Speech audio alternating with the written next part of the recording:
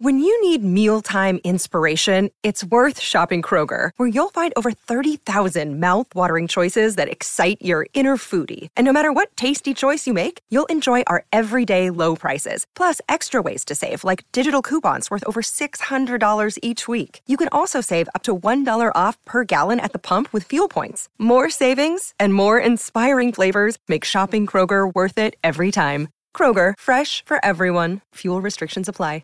Maryland sports fans, there's only one sports book in the great state of Maryland with over 50 years experience booking bets and supporting customers. Betfred Sportsbook at Longshots is now open and is the only sportsbook in Frederick offering cash betting on football, basketball, world soccer, and more. Visit the Betfred Sportsbook at I-270 and MD-85 in Frederick, right next to Longshots off-track betting. Go to betfredsports.com for more information and your chance to win exclusive merchandise. Must be 21 or older. Play responsibly. For help, call 1-800-GAMBLER.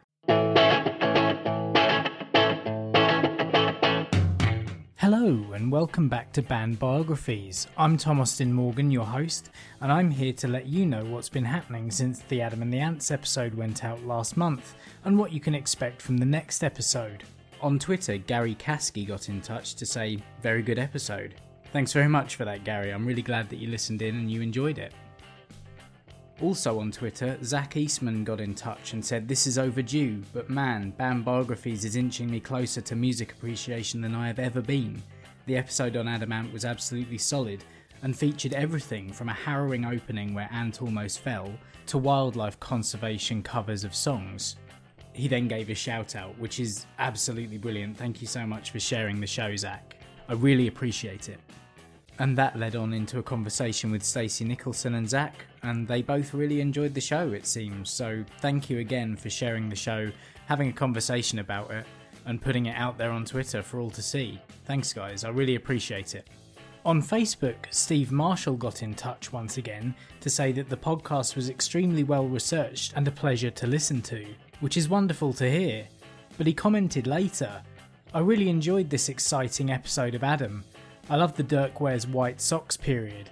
Was friends with Matthew Ashman at one time. We came from the same area when we were younger, so I saw a few of his incarnations.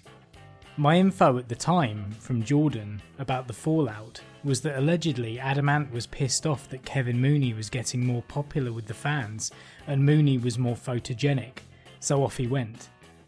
Now this is a great insight into the band, and one I'd not found when researching it, and obviously in the episode itself, I mentioned that Ant's autobiography doesn't actually mention the reason for the split or any kind of details on it, which was a bit strange. But if this came from Jordan, it must be fairly accurate, I assume. I love the stories that Steve tells of being there at the time, as well as a few other stories I've had from a couple more of you over the last year. They really do make me smile and think. Now there's been a plethora of new singles and albums released over the last month as well. It's been incredible actually, like all these bands have decided to release things they might have been saving for most of last year. Firstly, Frank Carter and the Rattlesnakes released a new single called My Town, featuring Joe Talbot from Idols. It's an electro-punk smasher, featuring dual vocal performances from two of the best hardcore punk vocalists in Britain right now, in my opinion. Relentlessly aggressive and catchy. Royal Blood returned with a new album after releasing a couple of tracks earlier this year. The album's called Typhoons and is a real departure in style from their previous two albums, while also being unmistakably Royal Bloodish. It's less bombastically rock sounding and instead has a real French house tone. I'm a massive fan of French house acts like Daft Punk, Le Rhythm Digital and Justice. Justice is the real touchstone here for me. The album does have a couple of filler tracks, but stompers like Trouble's Coming, Typhoons and Million and One more than make up for them. I really can't wait to hear these songs played in a sweaty club somewhere soon. Staying on a dance tip, Pendulum are back with a song called Come Alive. Now Pendulum have got a bit of a style that they don't stray too far from, probably one of the reasons they went on hiatus and formed a separate DJ-only entity, as well as the EDM act Knife Party. Come Alive is certainly a Pendulum song, but the staccato synths during the verses set it slightly apart from earlier material. They're a band whose sound I really enjoy though, and one of my favourite live experiences I've ever had when I saw them play in 2008, so I'm happy with this return and I'm looking forward to seeing what happens next. Frank Turner's back as well with a new single, The Gathering, and you can tell that he's looking forward to the end of lockdown. This is a song whose lyrics yearn for summer festivals and parties in parks. It's got a great bass groove to it, and a real chant-along chorus, as you'd expect from Frank, as he acts like a preacher chanting his mantra of emerging from our chrysalises into the light at the end of the tunnel, all of us gathering to dance and sing together. Life-affirming stuff. Finally, one of the bands I've seen the most, Dropkick Murphys, released their 10th studio album, Turn Up That Dial, this month. As with most Dropkick's albums, it doesn't stray far from their tried and tested blend of Celtic punk chant-along rabble-rousing, but if you're a fan of theirs, you'll love it, just like me. In fact, they released tickets to a tour next February with support from the Interrupters. I've already bought tickets in the hope it's definitely going to happen, but also because I quite like the circularity of the Interrupters being the last band I saw before lockdown last February, and the first band I'll see 2 years later. Though all three of the bands I play in are currently ramping back up with rehearsals in the hope that gigs will be back in the second half of this year. Fingers crossed. Now let's talk about this Friday's episode, due out on the 28th of May. I know I kind of promised the second part of the Adam Ant story, and I'm sure I'm about to upset a couple of you here, but that's not the episode I'm releasing this month. I've just been talking about a bunch of new music. Well, I sat down a couple of months ago and had a chat with Louise Aubrey, a punk and indie-influenced singer-songwriter who's releasing her latest single called Last on Friday. So it made sense for me to release this chat with her to tie in with that. Louise got in touch with me in December last year after hearing snippets of band biographies on BBC Radio Kent, saying she enjoyed what I was doing.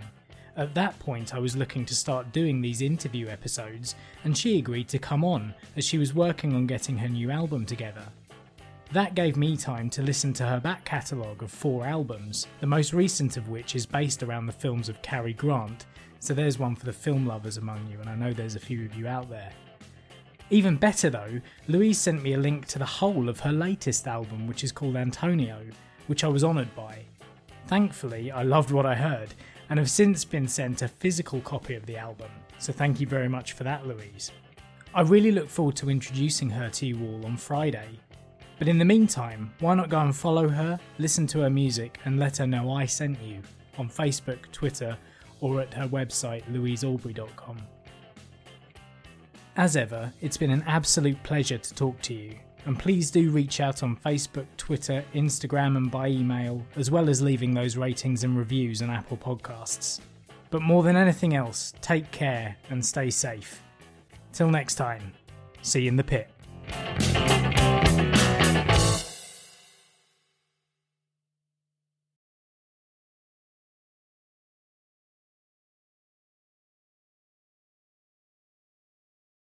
Are you still there?